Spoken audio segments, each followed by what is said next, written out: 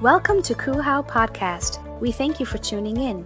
If this is your first time listening in with us, we want you to know that you are a part of a new loving family. Wherever you're joining us from, we hope that this message encourages you and transforms your life. Now stay tuned for today's message. For they know not what they do.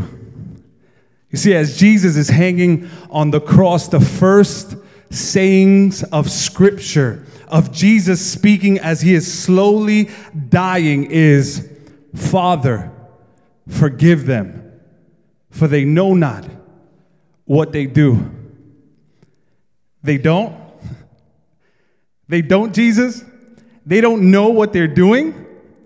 They don't know the hands that they are piercing are causing you pain. They don't know that they are driving nails through your feet. They don't know that they are intentionally causing you pain and agony. They don't know that what they're doing is causing you excruciating pain. They don't know that they're hurting you. Are you kidding me? They don't. You mean to tell me you don't think that they know? Clearly they know, because for me, I can't even overlook someone stepping on my foot accidentally, let alone someone causing me pain intentionally. Who are you talking to, Jesus? Who are we speaking to when we say they don't know what they're doing? Is it the people that mocked you? Is it the disciples that denied you? Or is it the soldiers that tortured you? Is it those that offended you? Is it Pilate that judged you? Is it those like us that are forgetting you even regularly in our daily lives? You see, even up until the last moments of Jesus Christ, he is teaching us how to forgive. See, even up to these last moments, Jesus, he could have made any prayer. And I don't know if you're like me, but Jesus could have prayed any prayer. I mean, there's some powerful prayers that Jesus could have prayed. Maybe he would have prayed like me. He would have said, Father, annihilate these peasants. Sever their heads, and that they may roll like soccer balls at my feet.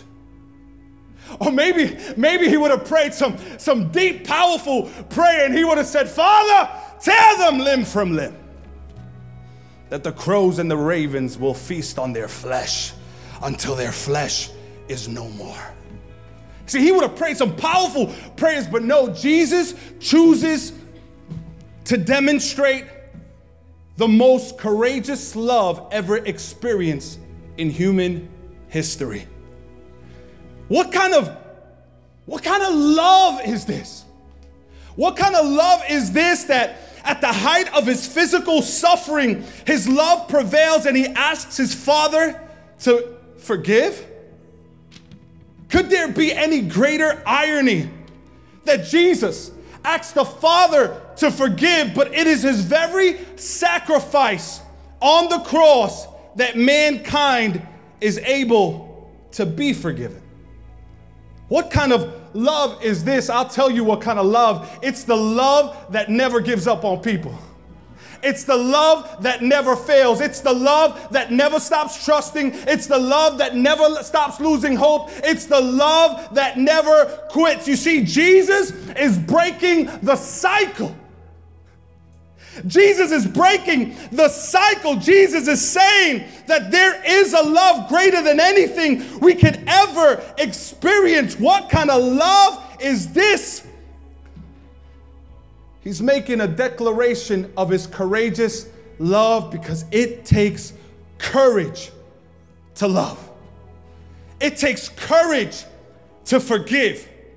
See, because forgiveness is not an attribute of the weak. No, my friends, forgiveness is an attribute of the strong.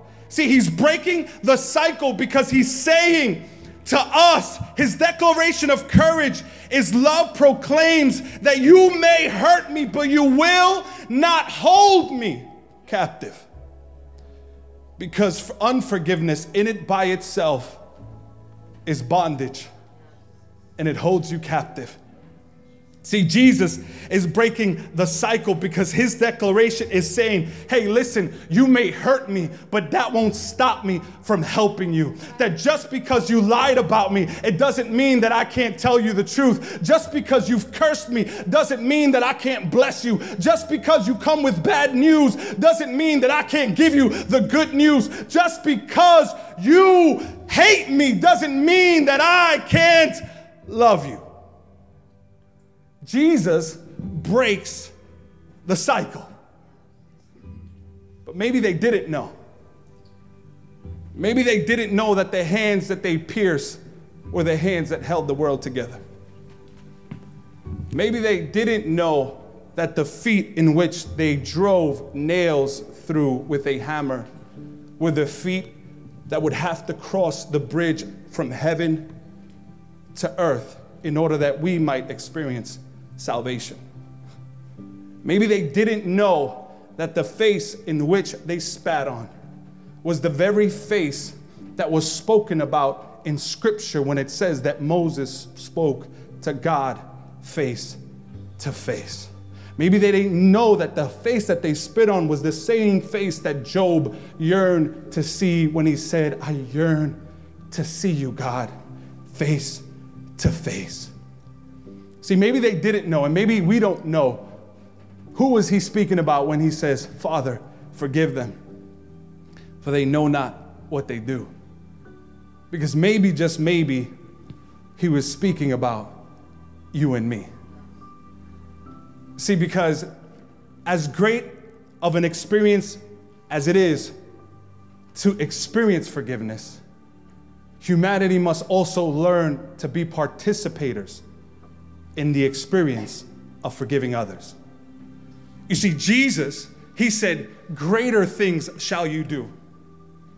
He said, greater things shall you do. But when you review all that Jesus has done, you would begin to identify that the greatest thing that Jesus Christ ever did was manifested on the cross of Calvary when he forgave humanity for its sins and transgressions. See, I wonder if the greatest thing that you can do maybe not be setting the blind to see or setting the bound captive or making the sick healed. Maybe the greatest thing we could ever do as Jesus followers is to demonstrate forgiveness to those that have hurt us the most.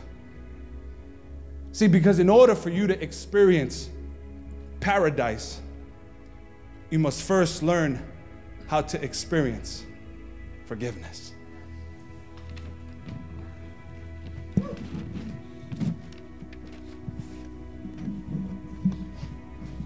Forgiveness, something that the thief on the cross next to Jesus is well acquainted with. Sins that were considered the worst from the law. And here he is next to Jesus, knowing that he didn't deserve his death.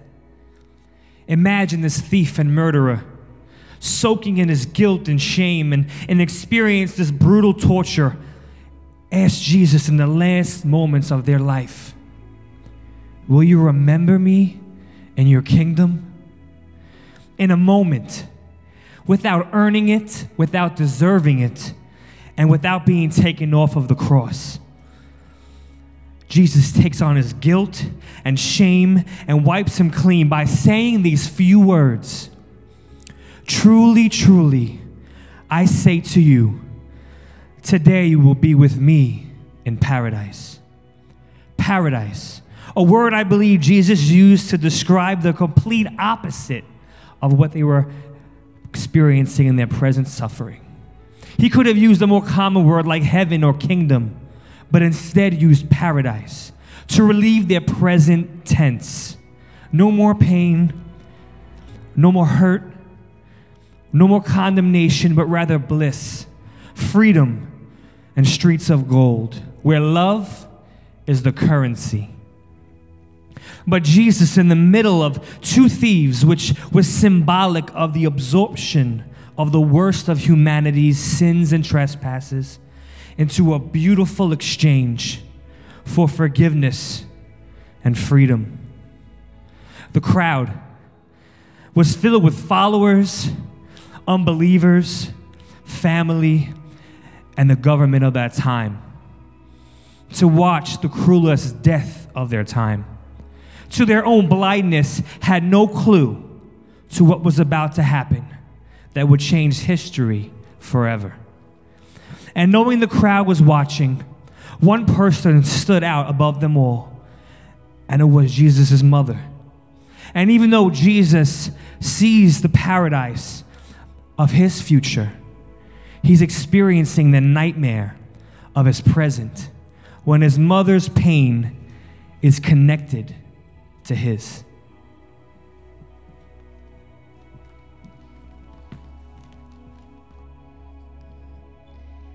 Relationship is the word that comes to mind when the Son of God is on the cross. You see, in the scene before, he displayed what a tumultuous relationship he had for generations before and to come. The believer and unbeliever alike, but Jesus took the time to once more reassure the one who doubted before. In relationship, we have his mother, the woman who bore him, who held him close, who stood with him at every step. The one who saw him as a toddler, lifted him up, delighted in his laughter, and would also be there to wipe his tears when he fell. His mother. She saw Jesus, an infant, a toddler, a boy, a young man, now laying down his life for their generation and those to come. He came to undo what had taken place through the first Adam. The second Adam came to restore. Savior, she must have thought twice as she looked on in despair watching her son.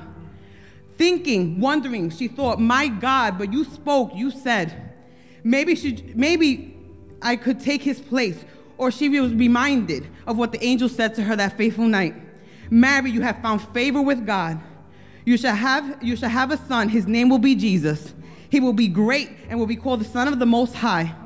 He will reign over the house of Jacob forever, and the kingdom there will be no end. Could this be the moment she had thought to herself, staring at her son? Remembering the moments before while speaking to the two thieves, he had shown his divinity, the forgiver of sins. Here, he was portraying just how human he was.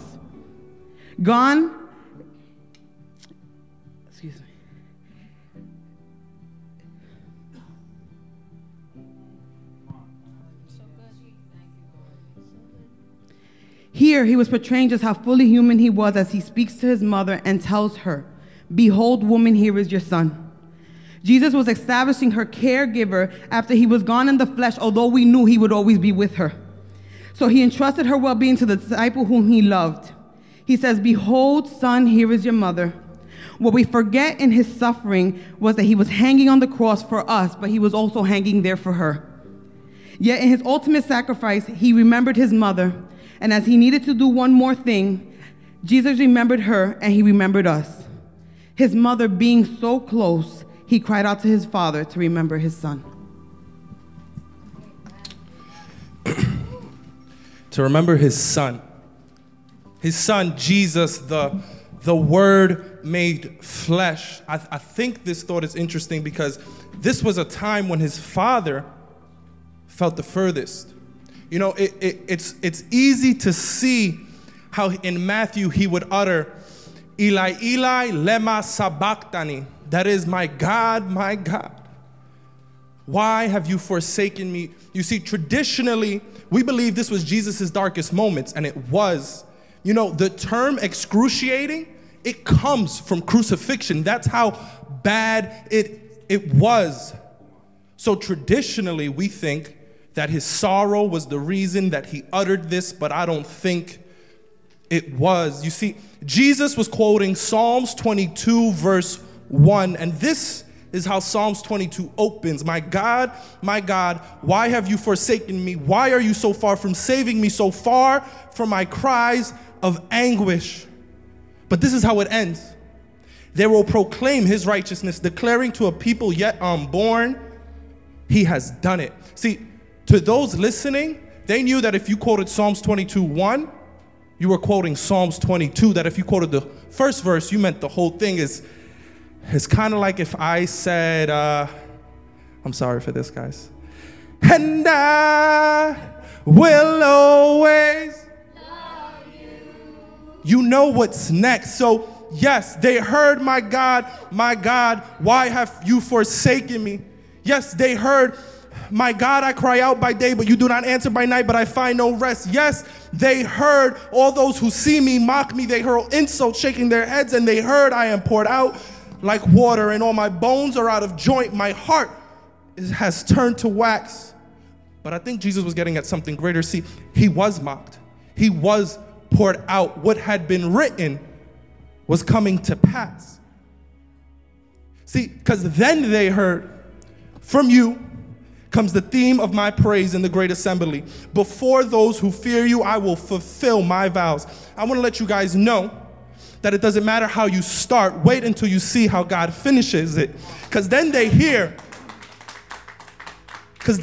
all the ends of the earth will remember and turn to the Lord, and all the families of the nations will bow down before him. They heard, for dominion belongs to the Lord, and he rules over the nations. They heard, all the rich of the earth will feast and worship. All who go down to the dust will kneel before him. Those who cannot keep themselves alive, posterity will serve him. Future generations will be told about the Lord. They heard that they will proclaim his righteousness, declaring to a people yet unborn, he has done it. See, Jesus was the Word made flesh, and the Word was with God from the beginning, so he had to have known that God would see him through to the end.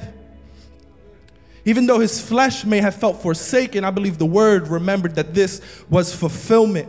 See, I don't think he was saying, I can't see you, God. I think he was saying, look up and see me. Psalms 22, that's me. I have done it. The Word remembered this. See, I don't think Jesus said, Eli, Eli, lema sabachthani because of anguish. I think he said, Eli, Eli, lema sabachthani because of achievement. That his Word knew all of this, despite his flesh having been beaten, even when his body had been broken, even when he was hungry, and even when he was thirsty. I thirst. Jesus says this while on the cross, and the scripture starts by saying, after this, Jesus, knowing all things were accomplished, that the scripture might be fulfilled, said, I thirst. But it starts with, after this. You ever have that you're after this moment? Here's Jesus, knowing the hour had come. He had spent the night praying with his disciples at Mount Olives. Jesus, knowing all things that would come upon him, the kiss of betrayal, being confronted by troops and Pharisees armed with torches and weapons, beaten down, being scourged, whipped, tormented, spit on, having a crown of thorns twisted on his head, sentenced to be crucified. You ever have an after this moment where you know you didn't just go through this for no reason, where you know that all the while you're dealing with the pricking and sometimes the beating of your breakthrough, but it's all worth it because you know what's coming at the end. You know God has something great for you, and you wouldn't have it any other way. You'd go through it all over again. It reminds me of Jesus when he's in the garden and Peter cuts off the ear of one of the soldiers, and Jesus says to Peter, put your sword away. Shall I not drink the cup which my Father has given me? You ever have an after this moment? For me, it was dealing with unforgiveness. For you, it may be something else. For you, it may be anger, regret, resentment, or even depression. And oh, the pain of going through that process. And here I am trying to deal with this unforgiveness, and it feels as if I'm running. It feels as if I'm running for the finish line of a 4-mile race. Those nights where I cried out for my father, Daddy,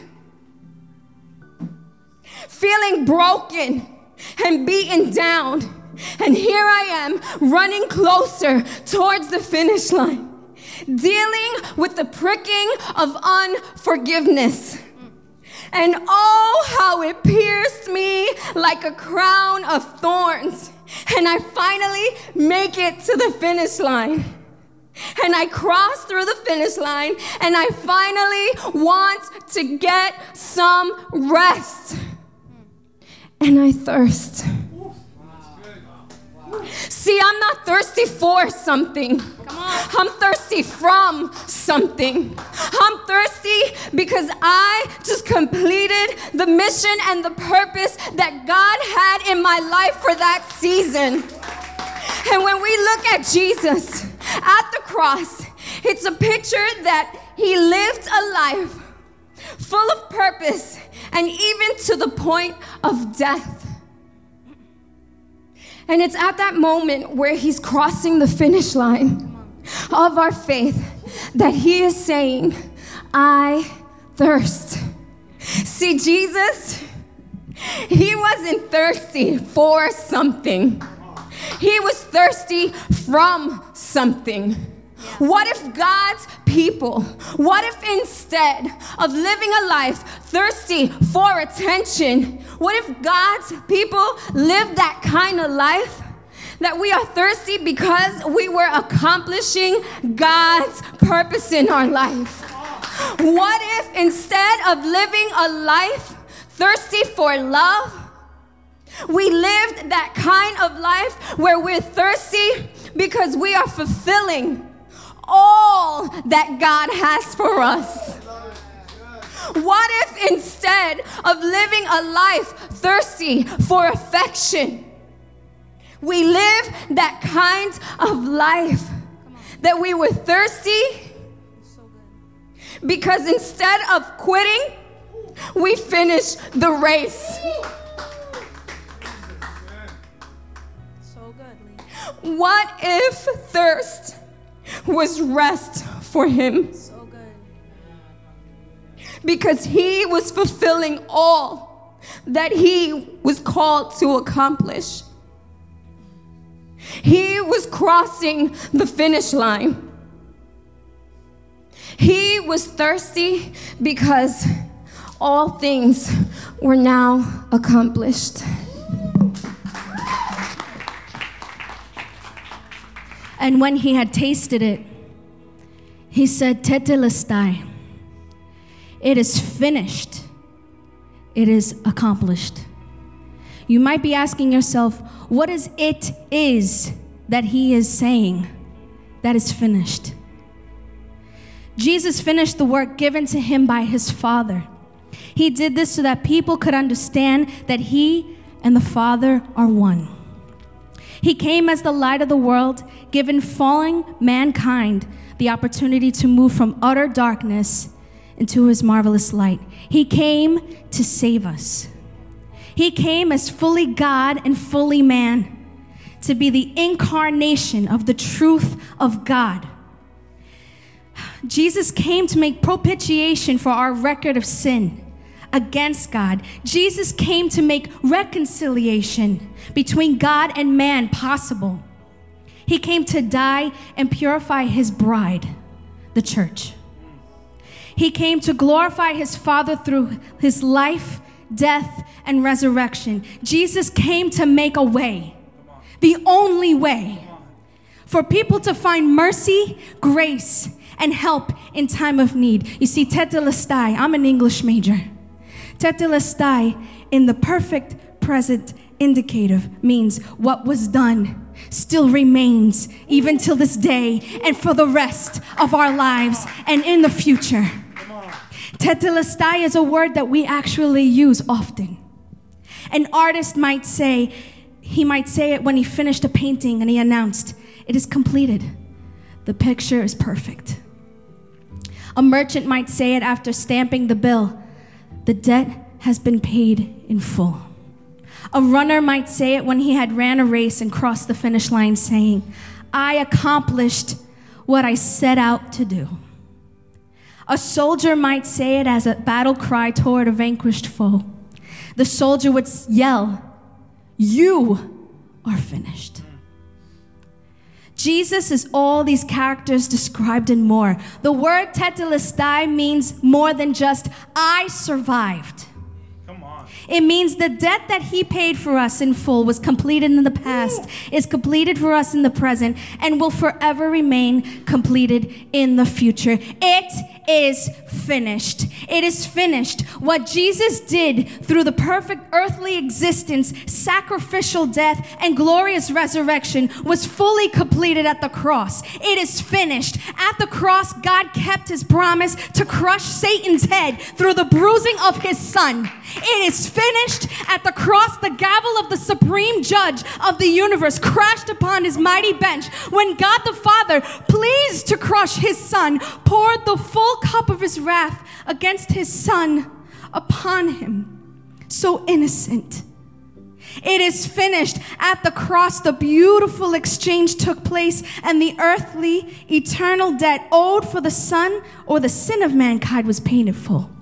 It is finished. The power of sin and death was vanquished once and for all time. It is finished. There is nothing more to add, nothing more to be done. The undeniable, factual, historic, and eternal work of Jesus Christ has been completed, is complete, and will forever remain completed. Amen. It is finished. Yes.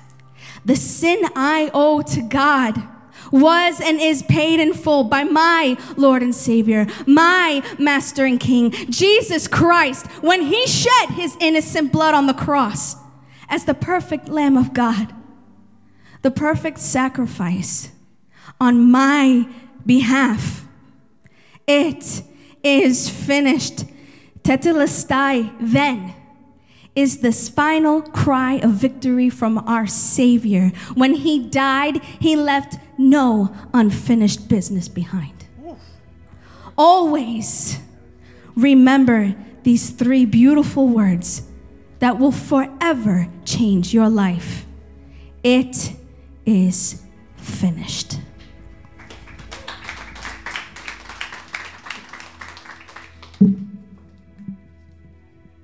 It is finished. And what the scriptures tell us is that Jesus, with a loud voice, I said a loud voice. See, it wasn't this subtle, cute, quiet whisper. It wasn't this small voice. No, but it was a loud voice. He shouted, Father, into your hands I commend my spirit. See, one wouldn't expect from a man that is dying. But Jesus, he's determined. He is determined that in his final words, the world will hear. You see, because even in his last breath, he is giving all that he can muster up so that as he inhales death, he can exhale life to humanity. You see, he says, Daddy, I'm coming home to you. He says, Daddy, I'm coming home. The Father whom he said he was with from the beginning, the Father whom he sent, the Father whom he had from the beginning. He says, Father. He says, Abba. The Father whom he called Abba. And oh, how many names and descriptions do we have for God? This is God we're talking about, isn't it? This is the God of the universe. This is the creator of humanity. This is God we're talking about. The God that said, let there be light, and there was. The God that put the world into motion. The God that created the animals and all the inhabitants. Oh, this is God that we're talking about. Some may know him as Elohim. He is our creator. Some may know him as El Shaddai. He is God Almighty. Some may know him as Adonai. He is our master. Some may even know him as Yahweh, Lord Jehovah. Some may know him as Jehovah Shammah, the Lord is here. Jehovah Shalom, the Lord is peace. Jehovah Jireh, he's my provider. Jehovah Rapha, he is healer. But no, Jesus wants to call him a name that will encapsulate all the names that have been revealed through the Old Testament and the New. He says, I'm going to grab a name that will encapsulate every single one, and I say, Abba, Daddy. And if you're a parent, you know exactly what I'm talking about, because when your children need a provider, all they need to say is Daddy or Mommy. See, when your children need a protector, they don't need to call their protector. All they need to say is Daddy or Mommy. See, when your children need a comforter, all they need to say is Daddy or Mommy. See, Daddy is the name that encapsulates every name revealed. Abba, Father. Father, into your hands I commend my spirit. See, it's no wonder that the Apostle Paul writes in Galatians chapter 4 when he says, but when the right time came, God sent his son, who was born from a woman and lived under the law. God did this so that he could buy the freedom of those who were under the law. God's purpose was, hear me, God's purpose was to make us his children, so that he could adopt us as his very own children. Since you are now God's children, he has sent the Spirit of his Son into your hearts so that you may call him Daddy. Daddy, I'm coming home. See, because our soul needs a home. And what Jesus made happen on that cross was create a way that all of his children can come back home. Daddy, I'm coming home. Daddy, I've been gone for some time, but I'm coming home. Daddy, I thought I was lost, but I'm coming home. Daddy, I've been doing so much, but I'm coming home. See, it's not only the prodigals that need to come home. It's those that live there and don't know their identity. See, I wonder how many people here are willing to say in this Good Friday, Papa, I'm coming home. Can we bow our heads for a moment and rise to our feet? We hope you enjoyed this podcast. Our mission here at Christ Uncensored House of Worship is to love God, love people, and love life. Kuhau is a place where our story is still being written. Together, we can do more than we can ever do alone. If this message has encouraged you and you wish to partner with us in taking this message all across the world, go to kuhau.com/give or follow us on any social media platform. Thank you in advance for your support and generosity. Come and begin a whole new journey with us.